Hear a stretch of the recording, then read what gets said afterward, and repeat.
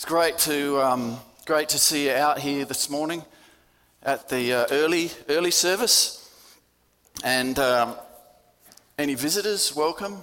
If you're here visiting from somewhere else, great to see you. Looking around, there might be the one or two visitors. And and online, we're online now, live streaming through the camera. Hello, anyone at home. If you're sick, we pray healing upon you right now in Jesus' name, and pray that you get heaps out of this word today. So if you've got your Bibles, turn to, if we get that first slide up there. If you go to that slide when it comes, there it is, Genesis 32, 22 to 29. We'll get to there later. But for starters, the title, as you can see, who am I? Who am I? And maybe you've asked that question of yourself in your life. Who am I? What am I here for? How do I know who I am? How do I define who I am? And, there's ways we can do that. We can define it in the natural sense, who we are, maybe by our job, or maybe we're at school, maybe we're a sister or a brother to someone, a husband, a wife, a father, maybe we work at the supermarket, or we're studying, or whatever. We can define it that way. We can define it by our life experience. I was abused as a child. That's who I am. Or I've had this past sin or current sin, and that defines who I am. I'm a gambler, or I'm an angry person, because that's who I am. We can define ourselves that way, and we can define ourselves by things that people have said, or things we've heard spoken into our life. Maybe someone said, you're a loser. You're not going to amount to anything. You're not good enough. Maybe people have spoken things into your life and you've received it into your heart and your spirit, and that's partly how you define yourself. Or maybe someone said you're a living legend, and you think, hey, that's who I am. I'm the greatest. I'm the best. There's ways how we can define ourselves, but there's one way that supersedes that and transcends race, gender, experience, the opinions of others, our own opinion of ourselves. There's a way to know who we are that's beyond that, and that is through Jesus, because he made us and he knows exactly who we are. And when you hear his voice, he will speak into your life and affirm who you are and give you confidence and strength in who he's created you to be. So there's only two answers in the spiritual realm, I suppose, that we can give.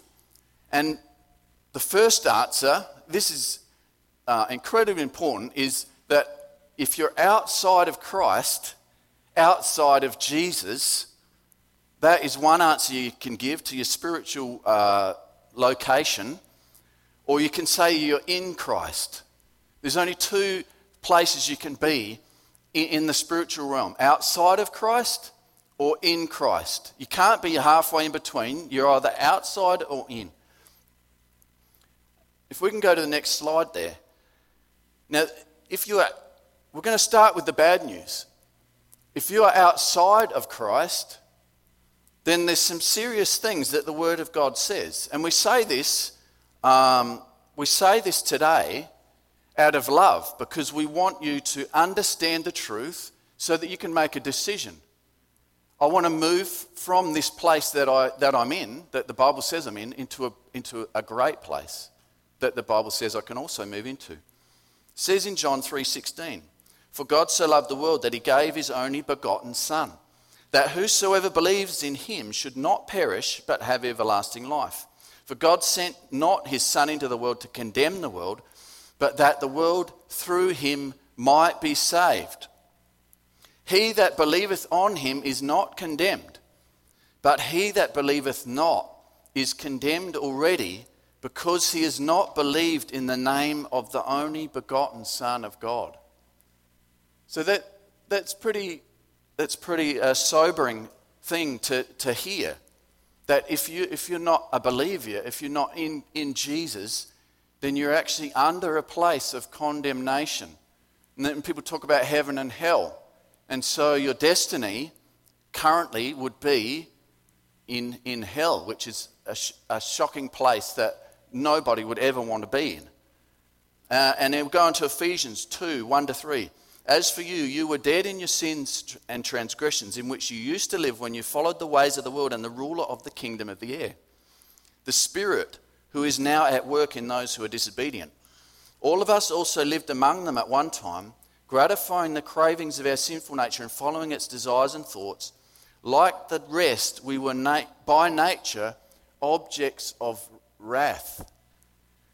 Now that's a tricky thing to understand, that you are under the wrath. Whose wrath? God's. God's wrath, his anger against sin. That's where you stand outside of Christ. And that is, we're imperfect in ourselves. And so we'll be judged according to the perfect, righteous standard of God. But if you're outside of Christ, then as that scripture says, the devil is leading your life in a sense. The spirit that is at work in those who are disobedient is controlling your life as such. And so, but there is good news. See, that's an unspeakably bad position to be in. But today, right now, I'm going to give you the solution to getting out of that position, out of that place, because God loves you. And he wants you to know, and he wants you to move from that place into the place of safety, into the place of his kingdom. And it says in 2 Corinthians 5:17, therefore, if anyone is in Christ, he is a new creation. The old has gone, the new has come. So if you want to change who you are, you can't do it by self-improvement. You actually, the old nature needs to actually die, and you need to be born again. Jesus said you must be born again by his Spirit. There's no other way to enter into his kingdom. You will identify with his cross, his resurrection, his death for your sin, his rising again to new life, one with God. And so if you accept the Spirit of God into your life, you repent, turn from your sins, then your position will change. God will come and meet with you just simply by humbling yourself, saying a simple prayer and confessing that Jesus is Lord. He'll come into your life and rescue you from that place where you once were positioned into a better place.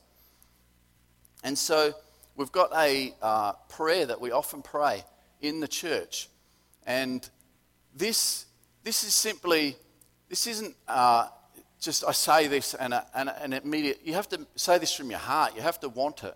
You have to believe it. And so, you know, if you know that, hey, I'm not sure that I'm in God. I'm not sure that Jesus has forgiven me.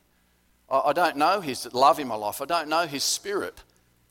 Then why don't you pray this? We're all going to pray this together. And why don't you pray this as we all pray this out together this morning? Because we want you to go from that place into the place of joy and eternal life with Jesus in his kingdom. So let's all pray this together. Dear Jesus, I believe you are the Son of God who died on the cross and rose again to forgive my sins. I ask that you forgive me. I give you my life and I invite you to be my Lord and Saviour. Today I am born again. I trust my future into your hands. In Jesus' name I pray. Amen. Amen. What a great prayer to pray. And you might think, well, I didn't feel anything then. I feel the same as before. But it's by faith. If you meant that in your heart, then trust and believe the word of God that he says, if you believe in your heart that Jesus Christ is Lord, confess with your mouth, then you will be saved. It's as simple as that. So you've done that. So stand on that. And so then we go into the other position you can be in, outside of Christ to in Christ or in Jesus. And there's some incredible things. So I'm speaking to people in Christ today. And if you've just prayed that prayer for the first time and you're now in Christ, then all of this applies to you. All of this applies to you. John 5:24, I tell you the truth. Those who listen to my message and believe in God who sent me have eternal life. They will never be condemned for their sins. They have already passed from death into life. For by a single offering he has perfected for all time those who are being sanctified. And you have caused them to become a kingdom of priests for our God, and they will reign on the earth. If you're a believer today, then you're a saint. You're a priest of God. You don't need man to come and ordain you a priest. You don't need to fulfill certain requirements to become a saint. All you need to be is in Jesus. You're immediately a saint. You're immediately a priest. You're immediately a minister of the gospel, equally with everyone else around you right now as you sit here today. Since, therefore, we have now been justified by his blood, how much more shall we be saved by him from the wrath of God? And it goes on. But we are citizens of heaven. So we've transferred our position from earth to heaven. We're now citizens of heaven. We eagerly wait for him to return as our Saviour. Ephesians 1:3, all praise to God, the Father of our Lord Jesus Christ, who has blessed us with every spiritual blessing in the heavenly realms because we are united with Christ. Every spiritual blessing. So as soon as you come into Christ, you've been blessed with every spiritual blessing. So isn't that incredible truth that we find in the Word of God?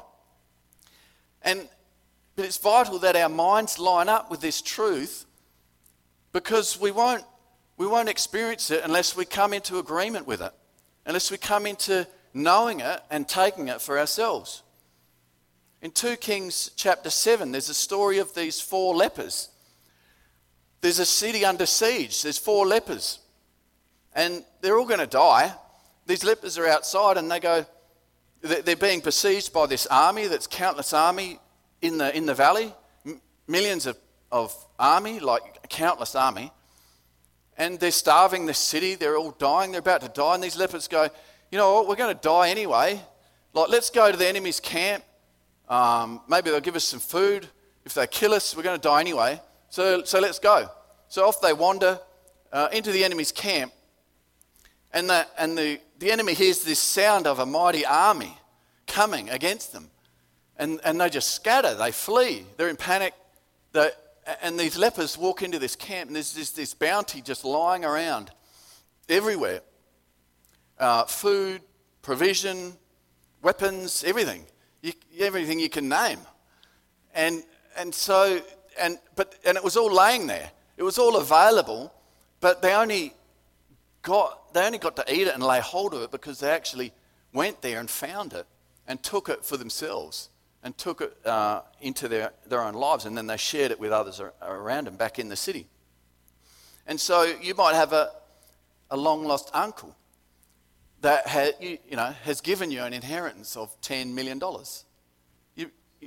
That'd be nice. You might have a long-lost uncle right now. Like literally, you might have that right now. He can't find you. He hasn't been able to find you. But it's sitting there for you. But what's that going to do? It doesn't help you right now, does it? Unless you know this uncle, unless you know that that's there, and you say, hey, that's mine, put it into my bank account, and I'm going to use it. I'm going to use that 10 million for myself. And these things in the Word of God, they far surpass money.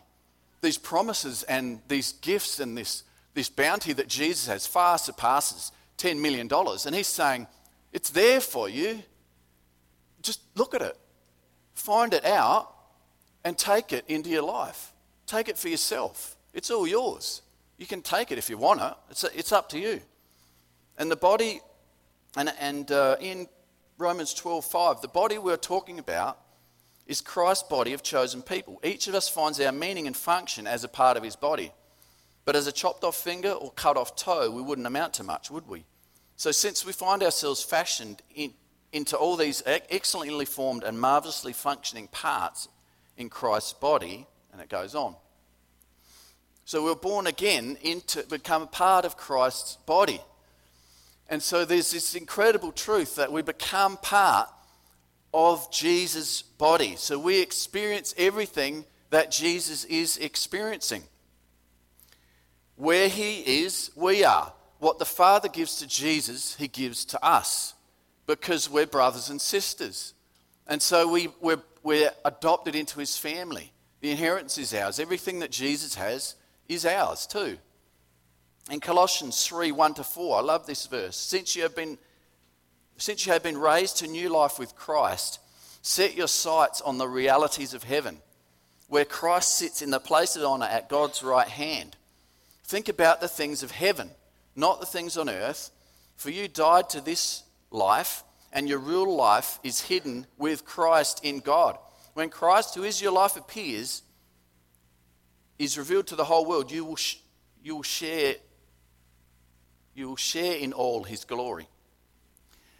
So there's a spiritual reality that we all have in Christ Jesus. You are seated with Christ at the right hand of the Father. You're seated in him because you're in his body. And in Matthew 28 verse 18, then Jesus came to them and said, all authority in heaven and on earth has been given to me. So Jesus has all authority in heaven and on earth. All authority in heaven and on earth. The devil doesn't have authority above Jesus. Nobody in this world has authority above Jesus. It clearly says that he's been given all authority, which means there's nothing left over for anyone else to get. So he's got all authority, and he's for us, his people. He's for us to be in victory. He's for us to take ground and to win people to him and to seek and save the lost and see people strengthened in him. And in him, he also gives us a level of authority because we're in him. And so if he has all authority and we're in him, then we have the authority that he has in his name. I think I've told this story before, but when I used to be a park ranger, I did a course and I was given a license, I suppose you might call it, an authority to administer the laws that applied to the park. So related to fees, having fires at the wrong time of year in the wrong spot, or everything that you couldn't do, you weren't allowed to do. I had the authority to be able to come in and address that situation. So I had this authority. I'd been issued the authority that I needed, but at the start I didn't walk in that authority. So I'd go to someone in the campground that had a fire going in the middle of summer, and I'd be like, "Oh, hi, yeah, hi. Just wondered if you might, you probably shouldn't be doing that at this time of year. So if you wouldn't mind just putting that out, I'd really appreciate it. You don't want it? Okay, yeah, no worries, fair enough. Here, actually, I'll get some wood for you. Here, let's I'll help you out here. Thanks for coming." And so I had this authority, but I was weak in how I dealt with it. I didn't use the authority that was given to me. But after a while, something dropped into my heart and my mind or something, and I thought, hang on a minute, I have the authority to deal with these situations. And so I started to walk in that authority, and then things changed. And it was like, you haven't got your pass, well, you're getting a ticket. This fire shouldn't be here. Get the fire truck, pour water on it, put it out. You can't do that. And everything changed, and people responded because I was actually took on board the authority that I had, and I walked in it. But I always had it, but it was the moment of me understanding what I had and starting to deal in that way and work in that way. You made Jesus to have dominion over the works of your hands. You have put all things under his feet. And so everything is under Jesus' feet. Everything is under his feet, and we're part of his body. So everything is under our feet. In Genesis 32, 22 to 29, I love this story, but Jacob rose up that same night and took his 2 wives, his 2 women servants, and his 11 sons, and passed over the ford of the Jabbok. And he took them and sent them across the brook. He also sent over all that he had, and Jacob was left alone. A man wrestled with him until daybreak, and when the man saw that he did not prevail against Jacob, he touched the hollow of his thigh, and Jacob's thigh was put out of joint as he wrestled with him. Then he said, "Let me go, for day is breaking."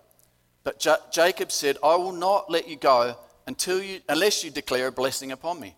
The man asked him, "What is your name?" Essentially saying, "Who are you?" And in shock of realization, whispering, he said, "Jacob," which means supplanter, schemer, trickster, swindler. He said, "Your name shall no longer," this is God saying, "your name shall be called no more Jacob, but Israel, contender with God. For you have contended and have power with God, with men, and have prevailed." Then Jacob asked him, "Tell me, I pray you, what in contrast is your name?" But he said, "Why is it that you ask my name?" And the angel of God declared a blessing on Jacob there. And so this story in Genesis with Jacob at this place wrestling, there's so much in this, but part of what Jacob is wrestling about here is who he is. He's like, who am I? The Bible says that in Romans 9:13, as it is written, Jacob I have loved.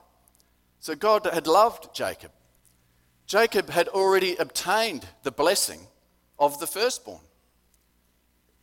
Years and years before this, he already had the blessing.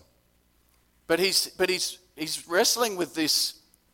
He's wrestling with God, but he's also wrestling with who am I? And he identifies himself as, I'm a schemer, I'm a supplanter, I'm a liar.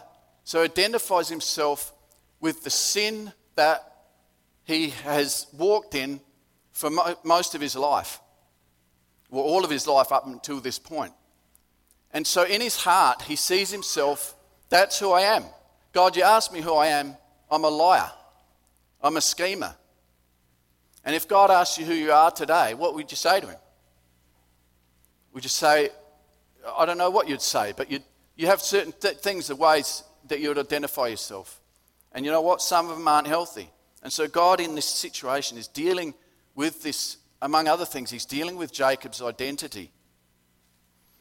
And it's dark. It's a wrestle.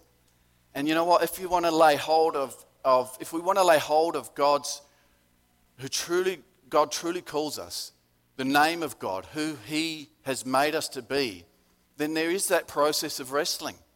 You've got to wrestle in prayer. You've got to wrestle in the Word to get a hold of this. It doesn't just fall into your lap necessarily.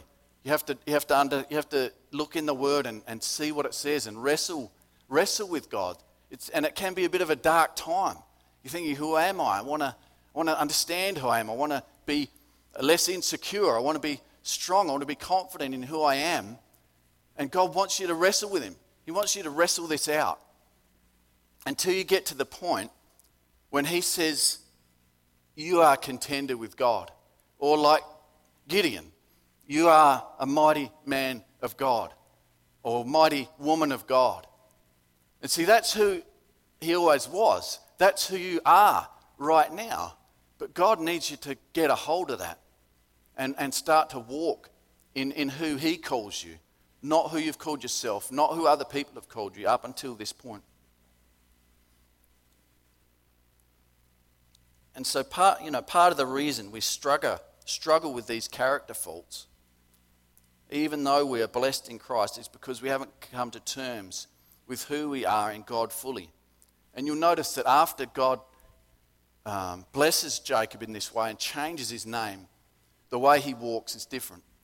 He walks as a new man. He walks differently with a new identity. And you'll see in the Bible where Paul, when he addresses the church, issues in the church, you'll notice as you read that in all of his letters, he'll always start with, peace be with you, or you are God's chosen. He'll always affirm who they are in God, what their status is in Christ, who they are in God's family, and then from there he'll move on and say, this needs to change. You're a son or a daughter of God. But he always lays that foundation before he moves on to addressing issues that need to be sorted out. In Romans 12:2, it says, "And be not conformed to this world, but be transformed by the renewing of your mind, that you may prove what is good and acceptable and perfect will of God." So how are we transformed to understand and know who we are? Through the truth God has spoken to us through his Bible and through prayer. Then we'll understand God's will, and part of his will that is so good, pleasing and perfect is when you understand who you are in him. That is a good, pleasing and perfect thing to understand.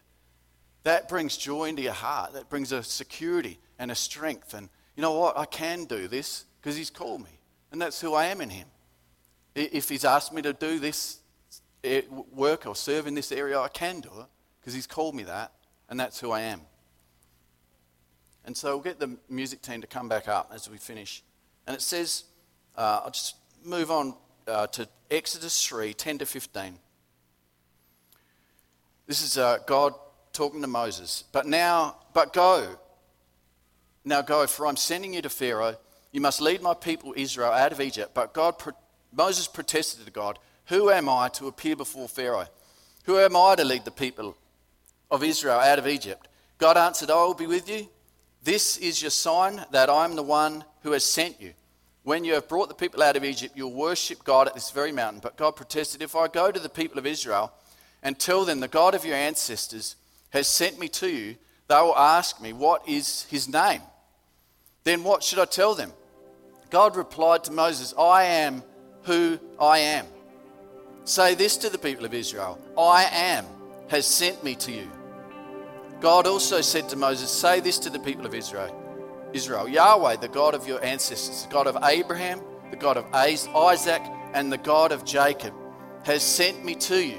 This is my eternal name, my name to remember for all generations." See, God knows who he is. Moses is saying, "Who should I say has sent me?" God says, "I am has sent you. I am." God knows who he is. God is secure in who he is. He is the rock. He is unchanging. He knows who he is. And he wants you to know who you are. He wants you to know who you are today. So who am I? I could define myself in all sorts of ways, but I know who I am. I am, I ams. And you need to be able to say that. I am, I ams. I'm confident in who I am. I know who I am. I know who he's called me to be. And if you're here this morning and you have certain labels or things that are in you and they're unhealthy, they're not causing you to live the life that God wants you to live. They're painful things. They're things that God wants to deal with out of your life and get you to the right perspective and have his word spoken into your life. And so as we stand together this morning with me, we're going to sing through a song. And I'm going to invite anyone that wants to come. We're going to invite you again, anyone that wants to come forward. And we're going to pray with you. We're going to pray.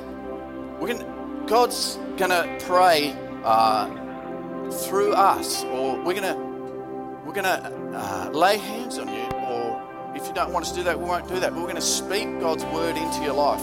We're going to speak what he says over your life, and we're going to believe that these things that you might have thought, these things that are in your mind right now, can be broken in a moment of time. And so if you will, come forward and we're going to pray with you and agree with you together that the power of God is going to touch your life right at this moment. And these thoughts that are in your head even right now, they're going to change. And God's going to renew them. And He's going to bring His word into your situation. And you're going to walk differently from this day, from this very moment forward. So as we sing together, why don't you come forward and we'll pray together.